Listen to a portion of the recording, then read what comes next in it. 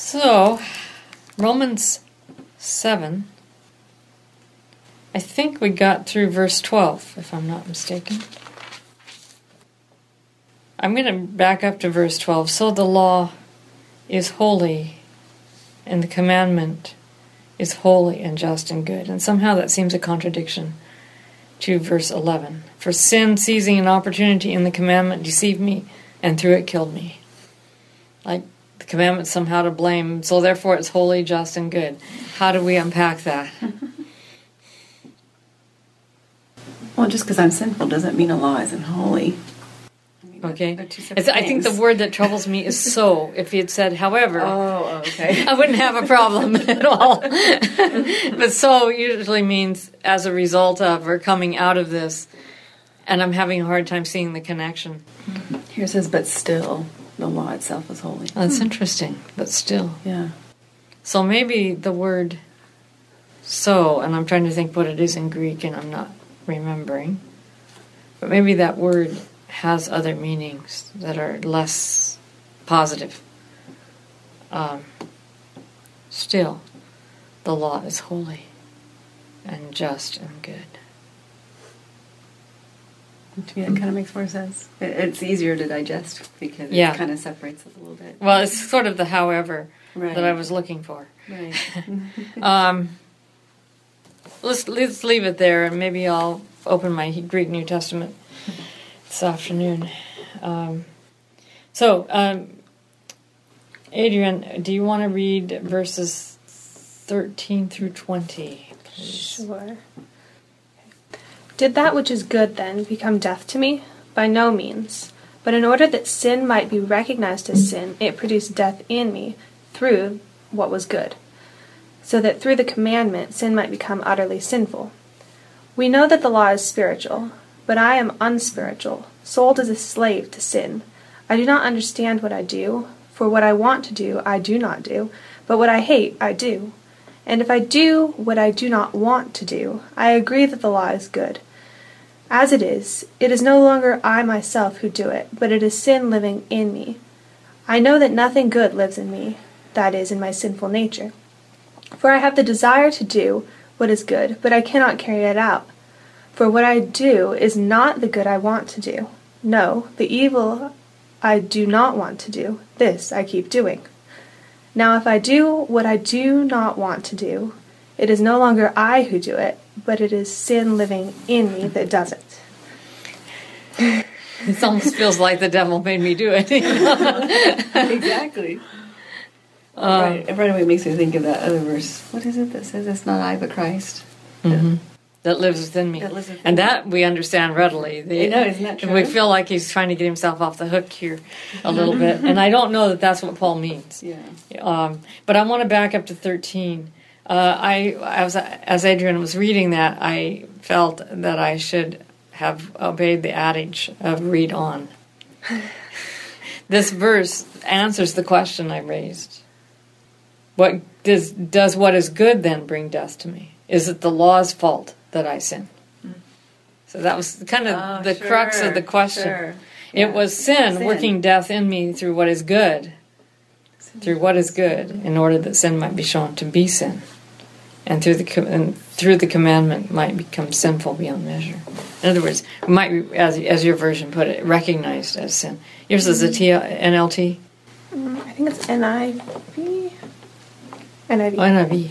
I think mine's NLT. Mine's Interesting. NIV. Okay.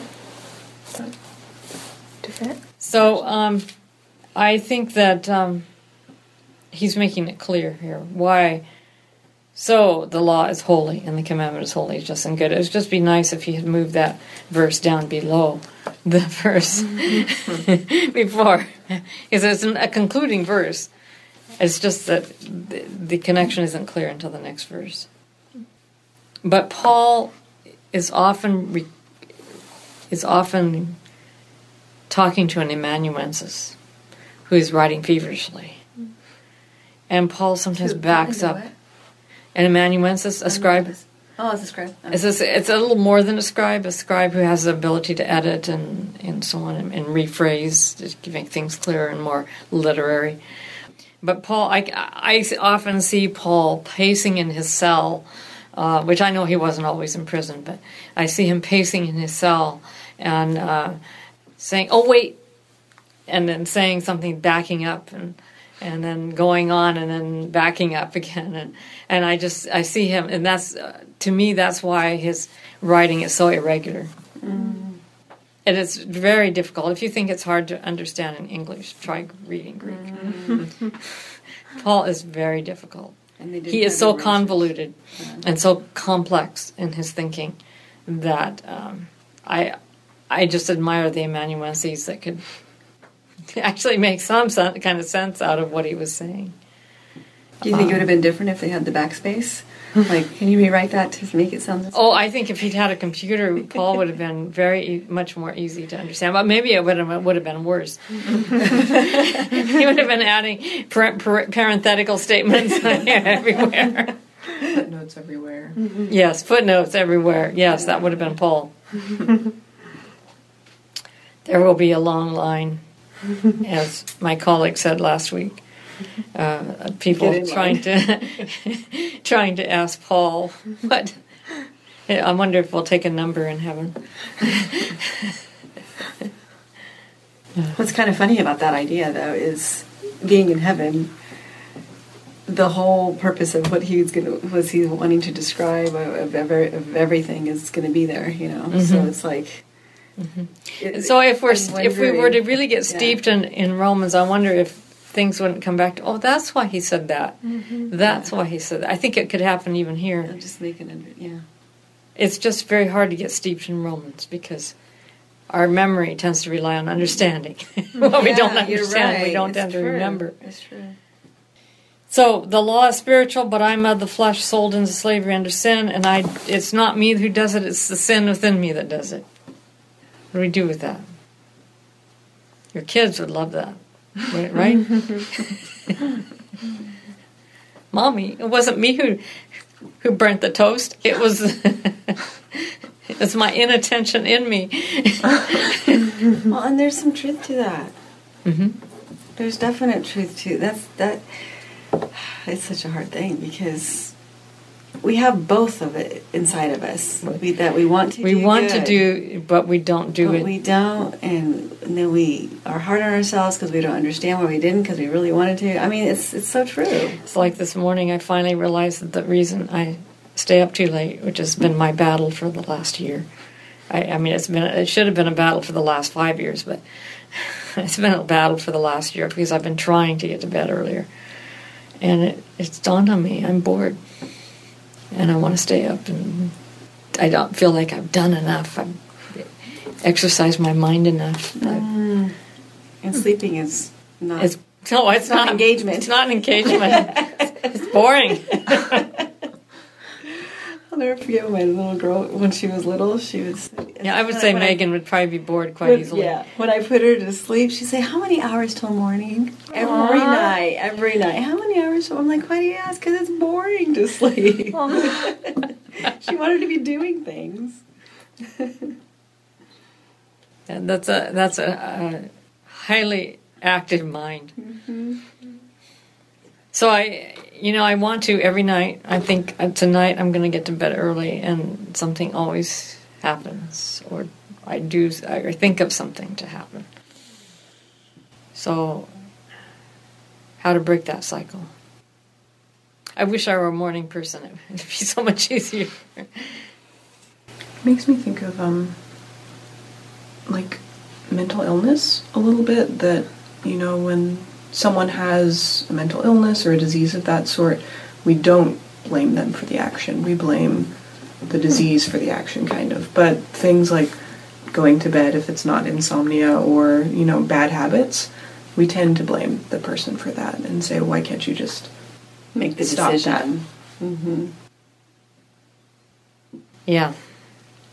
I ended up on jury, I ended up short of the box for a case of a man in Napa State Hospital who badly injured one of the nurses. And the nurse was still in the hospital. He broke bones. Oh my. He was it was very, very bad. And of course, he was mentally ill, and so the question is he guilty? Mm-hmm. And I was very thankful I didn't have to be on the jury. I remember walking out. They let those of us who didn't have to go in the box out, and I was walking out with one of the other persons who had gotten off the hook. As we were walking towards our cars, we struck up a conversation about the case, and she said that was a very difficult case. Mm-hmm. And I had to agree with her, because my tendency is to want to hold some kind of accountability, some level of accountability to those with mental illness. And of course, I especially do when they're aware of what they're doing and remember it afterwards. Mm-hmm. I realize there are some, those with bipolar disorder, who don't remember a thing after they've done the damage. So that's a little different to me. So I think my struggle would be, I can't really let him off the hook, but I would want a different kind of sentence, maybe a rehabilitation kind of sentence, if possible. But of course, the question is, can they be rehabilitated? Because if they won't take their medication, they can't. But then if you view sin as a mental illness, we're all in that boat, aren't we? And maybe that's what Paul is trying to say. You know, I'm sick. I'm really sick, and I'm sick in my head. And this is where I am. I can't seem to do what I want to do. That's a hard thing, because like you said, it sounds very not taking responsibility. But there's also a difference between taking responsibility for your actions and taking a responsibility for solving the underlying illness. What do you mean? Like, in the case of someone with an actual mental disorder, they arguably can't be held accountable for every one of their actions because some of it is initiated by the disorder, but they can consistently take their medication and get help. And if they go about that process, then they can be rehabilitated and like enter normal existence. So if you treated sin as the mental illness, you can treat the mental illness, and through that then... In other words, I'm not responsible for getting well, but I'm responsible for acting sick. Is that what you're saying? For the discipline of doing what needs to be done? Yeah, so... Oh, okay. Like so taking the meds, or like... Yeah, sin initially is what is causing me to fall through and do what I do not wish to do, but I need to make the decision to overcome or like seek help for sin so that I don't continue making mistakes. Right. In other words, and maybe this is why Ellen White fairly consistently speaks of the wicked as those who reject God's mercy. The problem isn't that they're sick and doing all these things. The problem is that they've rejected the means of getting out of that sickness, of finding healing and restoration. That's an interesting concept. Yeah, which is really rebellion.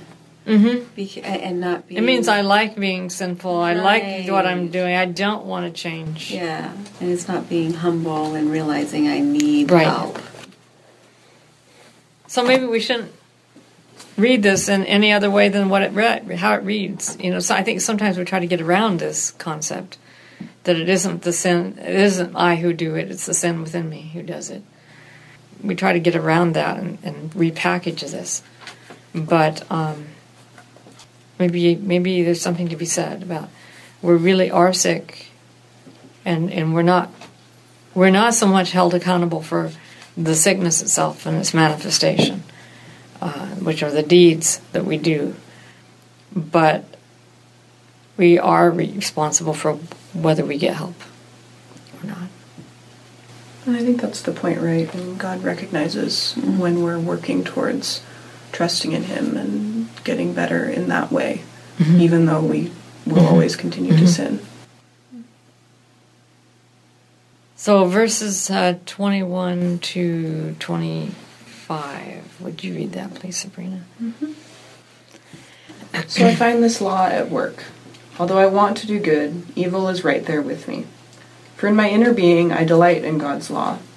But I see another law at work in me, waging war against the law of my mind, and making me a prisoner of the law of sin at work within me. What a wretched man I am! Who will rescue me from this body that is subject to death? Thanks be to God, who delivers me through Jesus Christ our Lord. So then, I myself in my mind am a slave to God's law, but in my sinful nature a slave to the law of sin. I think that kind of sums it up. Yeah, it's clearly a dualism that he's spelling out here. On the one hand, we have the sinful nature. On the other hand, we have the new nature. He doesn't refer to it as a new nature. He talks in terms of slavery. But truly, when we are converted, we are given a new nature, and that new nature impels us to obey and makes the law attractive to us. But we always have this other dual nature. I'm thinking that this struggle is only a struggle when we are aware of our need.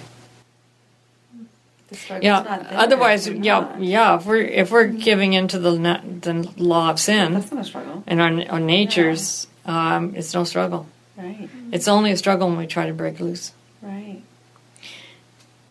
Or to use my illustration, I wasn't struggling 2 or 3 years ago. I was just giving in. Maybe wincing a bit because I was, but now I'm struggling. So I realize. Right. Do you think the last little bit where it says I'm a slave to God's law and a slave to the law of sin, are those the two sides of the struggle that he's talking about? Because he uses the word law in both cases. Yeah, it's interesting. He, instead of using the word, he uses the word law of sin instead of my natural flesh or my. Here it says sinful nature. I think. Sinful nature. But actually, I look at verse 21. I find it to be a law that when I want to do what is good, evil lies close at hand. So he sees God's law as descriptive. The end of these things is death.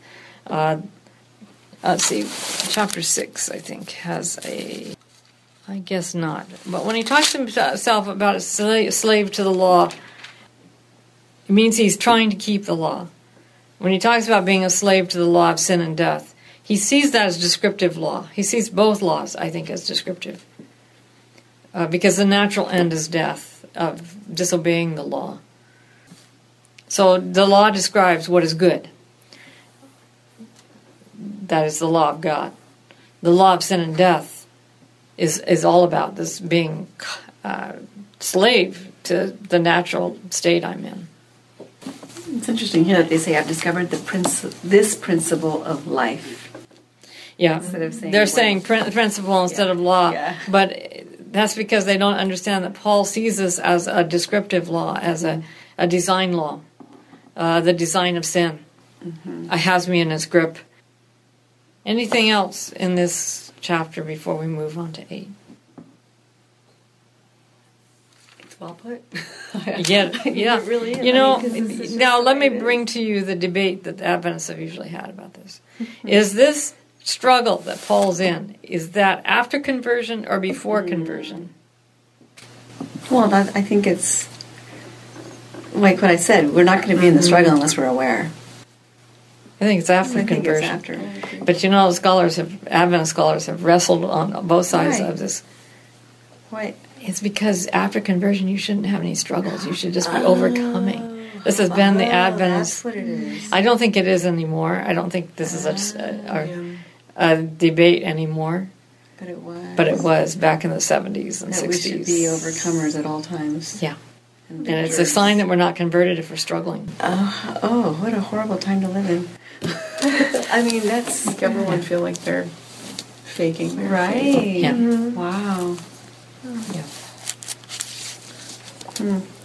Anyway, that's the PS I'm adding to this that's chapter. interesting. I don't think we're debating that at all, so let's move on. Yeah. Wait, no, just kidding. Back in 7c. Okay. Adriano, would you please read verses 1 through 8, chapter 8, please? Therefore, there is no condemnation for those who are in Christ Jesus, because through Christ Jesus, the law of the Spirit of life set me free from the law of sin and death. For what the law was powerless to do, in that it was weakened by the sinful nature, God did by sending his own Son in the likeness of sinful man to be a sin offering. And so he condemned sin in sinful man, in order that the righteous requirements of the law might be fully met in us, who do not live according to the sinful nature, but according to the Spirit. Those who live according to the sinful nature have their minds set on what the nature desires, but those who live in accordance with the Spirit have their minds set on what the Spirit desires. The mind of sinful man is death, but the mind controlled by the Spirit is life and peace. The sinful mind is hostile to God. It does not submit to God's law, nor can it do so. Those controlled by the sinful nature cannot please God. So he says there has to be a struggle, or this is where we end up. But let me talk about law and how he's using it. The law of the Spirit is the law he's talking about. That is the revitalizing law. And what is the law of the Spirit? I can just think of a verse that talks about the fruits of the Spirit, but is there a... I think that's a good place to start. Okay. So the fruit of the Spirit is love, joy, peace, patience, kindness, gentleness, graciousness, something else, and self-control. I'm forgetting the list. And I don't think I had it in the right order. I one time did have it memorized. When you have a tree that stops bearing fruit, what do you do?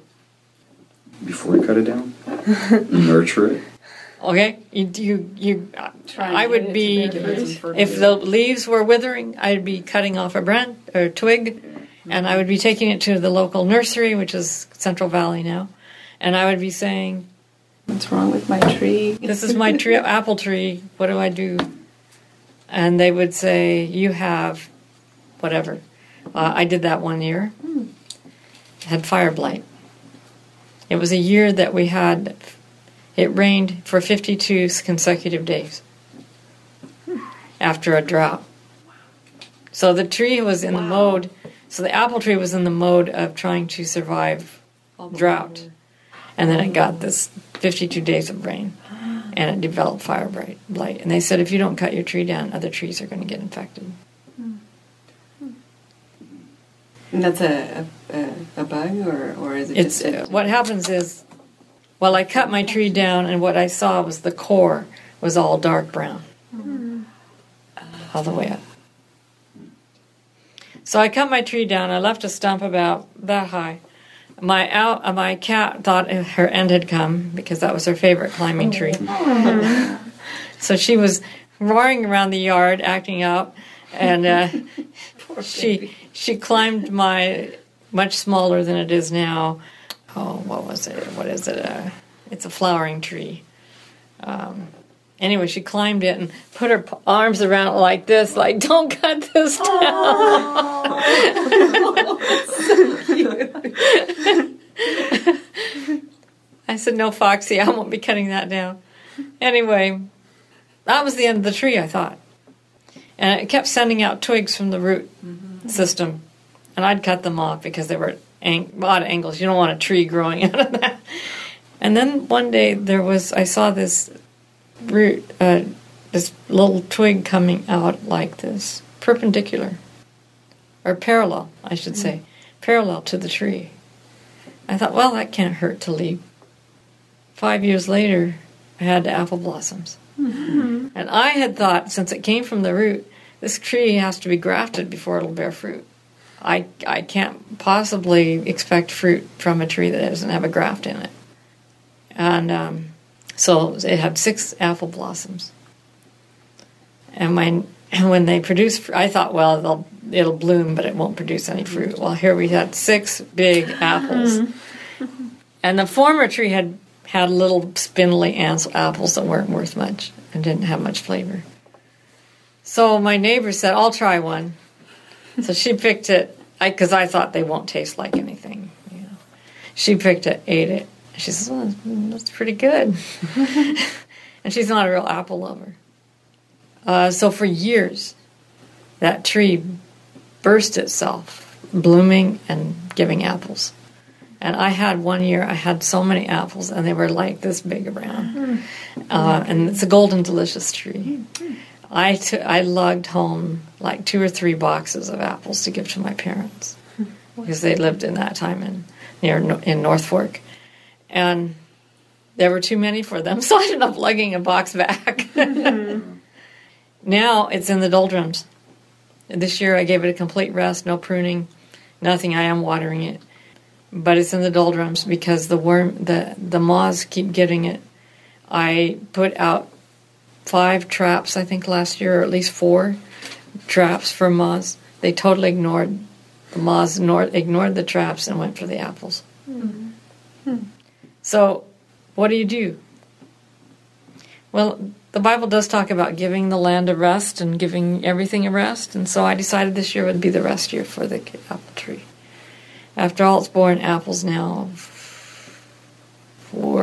since 1998, I think. So about 20 years. Yep. That's 20 years that it's borne fruit. So it's time for a rest, past time. So we'll see what it does. But the thing I don't do is go out to my apple tree and say, shame on you for letting those moths beat you up. That's good results. And I think this is what Paul is trying to get us away from, this thing of how we deal with guilt. We tend to beat ourselves up, perpetually asking God to forgive us, like he hasn't, and he won't, unless we beg and beg and beg our lives away. Or keep telling ourselves, shame on me for doing that. There is no condemnation for those who are in Christ Jesus.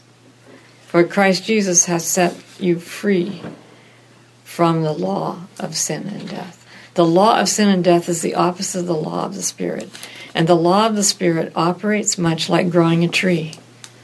You treat the whole tree. You work to minister to the tree. You try to restore the tree. You bind up the wounds.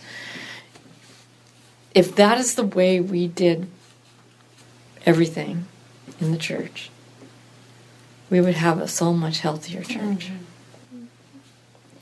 Because often what happens is we give in to the old self, the natural law of sin and death, the natural flesh, and we feel terribly guilty, and we focus on our guilt, we focus on what we did, and we do it again. And we do the same cycle over and over again, trapping ourselves in it. Whereas if we moved on in hope and belief that God forgave us and back to trust, we would have the law of the Spirit. The Spirit would work in us to cleanse us from that, what we did. So I think that we have to look at natural law in a sense, and actually the law of the Spirit isn't even fully like natural law. It's something different in a sense than natural law, because the natural law is more the law of sin and death. It's what we tend to, our natural bent. But the law of the Spirit infuses love into us and loves us back to recovery. So maybe the idea of recovery from illness and that sort of thing is the metaphor we should use for understanding this. For those who live according to the flesh set their minds on the things of the flesh, whether it's through guilt or through lust. But those who live according to the Spirit set their minds on the things of the Spirit. To set their minds on the flesh is death, but to set the mind on the Spirit is life and peace. For this reason, the mind is set on the flesh, is hostile to God, does not submit to God's law. Indeed, it cannot. And those who are in the flesh cannot please God. So we have to be have our mind set on the Spirit. And I think that I keep seeing footnotes here. I also see this section as you're living in this world and you're living in secular life. There's a difference. Like up here in England, we're kind of protected by it. But, I was just discussing this with somebody, and I said, when you go to a concert, like most of the time, if it's popular, I'm not going to pick on one particular, but I mean, an example like hip hop, the things that you're being told or you're celebrating at the moment is typically sexual in nature, to say the least, and then there's just different values that you're like absorbing at that area or in that situation. Sort of an immersion. I can't say this. It's sort of like being immersed in it. Yeah. You're really, it's in the water you're swimming in, so to speak. Yeah, and because we had just finished reading chapter 4 of Philippians, I flipped to that because when we talked about what is the fruit of the Spirit, I kind of remembered another set that we've been reading, and it says, it's verse 8, chapter 4, verse 8, it says, finally, brothers, whatever is true, noble, right, I'm skipping the whatevers, pure, lovely, admirable, excellent, praiseworthy. And I think of myself, I've taken a detour in life. I've gone to those places. And when you go there, you don't see whatever is, you substitute that being lovely because you're feeding that, your sinful nature. And you're like, oh, yeah, this is great. But is it really great? Are you really There's a certain level in which you feel like I'm normal, I'm human, I'm like everybody else, I'm not different. Yeah. And there's something in us that wants to not be different. Mm-hmm. There's an acceptance, but it's not the, you can find that in faith community as well. You can be accepted. And obviously being accepted by God is by far the most powerful thing that you can experience. But you don't think about that when you're there, you just... So I think that influences us a lot. And therefore I think, you start acting out and viewing the world in that fashion, and you're getting preached to a lot. And I think when I finally turned the radio off to popular music, then I started experiencing change in my life that was meaningful, that was spiritual. And others, like my wife, can testify to that. Like, well, you've changed, and it's because I stopped letting the trash in that kind of pulled me towards that mindset. And it's it's very liberating because you're no longer a slave to that. You no longer have those chains on you. Yeah. There is something about being a slave to sin that is it's a heavy burden to carry. Yeah. And when you're released from that, I'll give you my own example. The pastor asked us to fast for a month. So I picked Facebook. Not touching it. The newsreel especially. Yeah. And I did it for a whole month. And at the end of the month, I was like, wow, I don't miss that. Yeah. But then I started getting back into it. And yesterday afternoon, I was like, no, I'm not going to go there. And that's something almost innocent, isn't it? To look at different news feeds, most people post things that are uplifting and, things, animal stories and good deeds that people do. But it does something to the brain because you're going flipping. You're flipping from one thing to another. And it actually causes your brain to become a little bit like ADHD. Mm-hmm. You can't focus as much. You can't attend as much. And more than that, your mind becomes a sieve. And pretty soon, the few trashy things you find on there, you start getting drawn toward. Mm. So on that level, I can totally relate. The other level is I'm going to make a confession now. And the confession is I'm very different from most people in the community because I got rid of my television about 13 years ago. Mm-hmm. Well, 12 years ago. It was not helping my mental health. And it was like the noise it brought, the ads it brought. I didn't watch hardly anything except news. But even the news really pulled me down. And so one Sabbath afternoon I was watching a little video on Roger Williams, who has close connections to my ancestors because my ancestor Sheldon settled in Rhode Island and went there to help Roger Williams build up his colony. So I was watching this, and I don't know if it was because I had a full spectrum light bulb burning nearby or what, but the screen blew just completely. And a television. And I was like, I don't have the money to replace this, and I know what it's doing to me, and so I got rid of it. Yeah. I don't miss it. Yeah, I'd like to get to that stage. I'm still working on it, but I'm definitely convicted, and I know that's probably not very popular. You know what I mean? No, it's not popular. It's like, well, there's a lot of. I mean, I've argued all my life that that's not necessary. With myself, but it's not about so. Then, obviously, when I'm talking about concerts with younger generation, like it's not very popular either. But when I noticed that my fellow theology, buddy was like, well, because I think he was just trying to figure out a message that was like less, less drastic.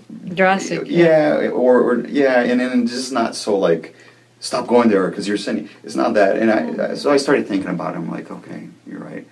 We're all in different stages, but I think if we can all agree that it is a distraction from doing well, doing good things for others, like meaningful things. Not, you could be there supporting your friend, but that I don't know, it borderlines selfishness a little bit because it's like it's fun to be there. So supporting your friend may be like in prison. It's not so fun, because you've seen a lot of hurt and a lot of pain.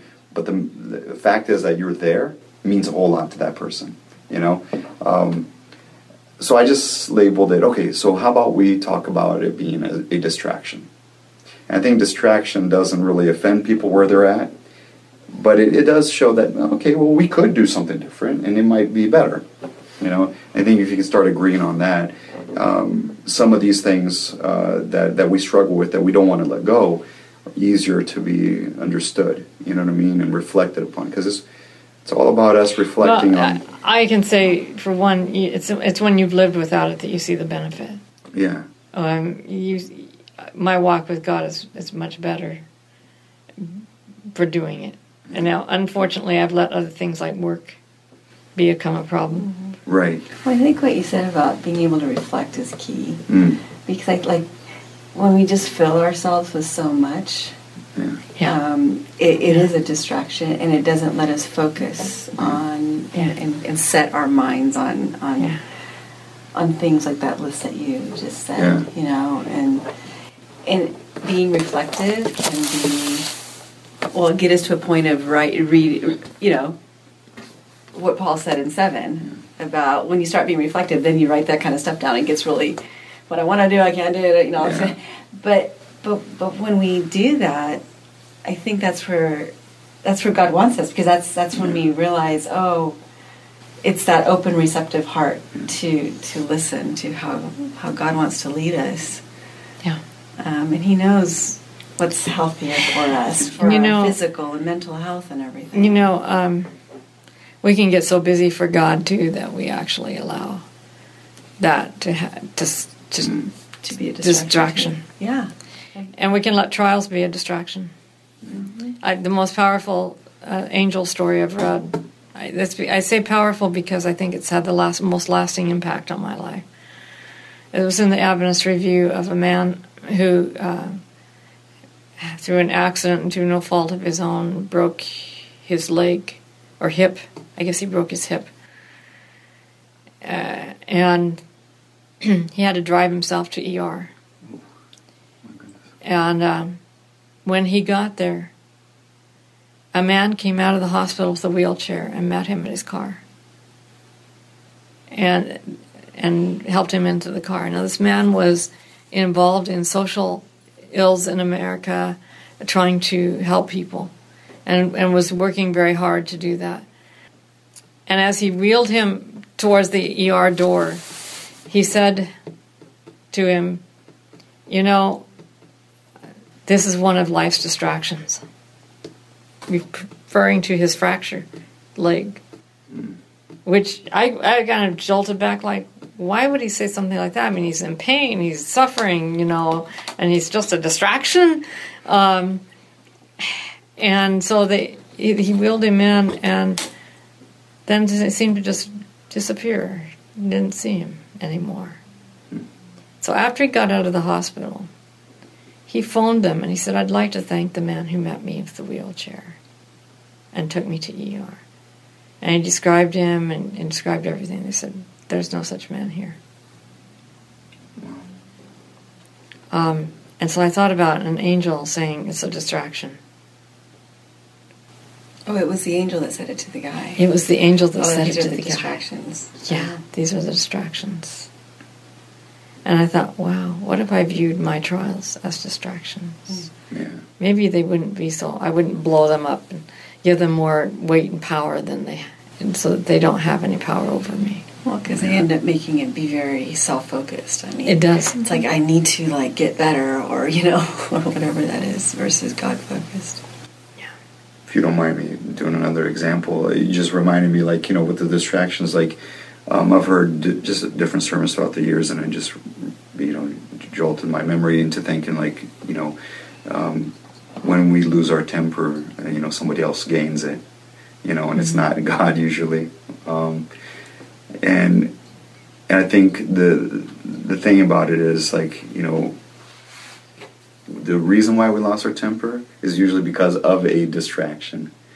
And you do nothing good while you're in that state, I probably lost my temper a little bit more after I've had kids. Just usually people don't, just twerk me so much as because you're doing something, you want them to do something good, and when you see them making bad choices, it's very tough. Now, I've grown, through this process, but it's still, I still have so long to go, you know what I mean, to get to the point where I can just stop and go, look, this is here, another plane, a distraction in disguise.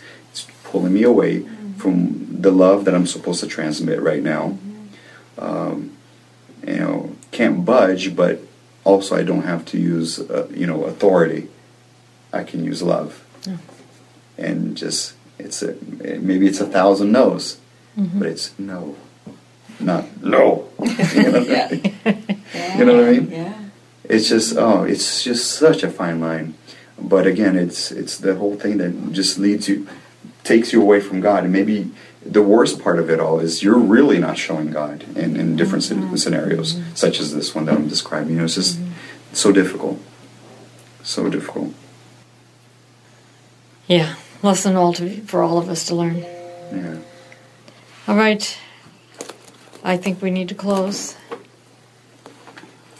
So let's have closing prayer. Dear God, we thank you that you speak to us through your word, and you speak to us through life as well. We ask that we might clearly discern your voice when it speaks to us. In Jesus' name, amen. Amen.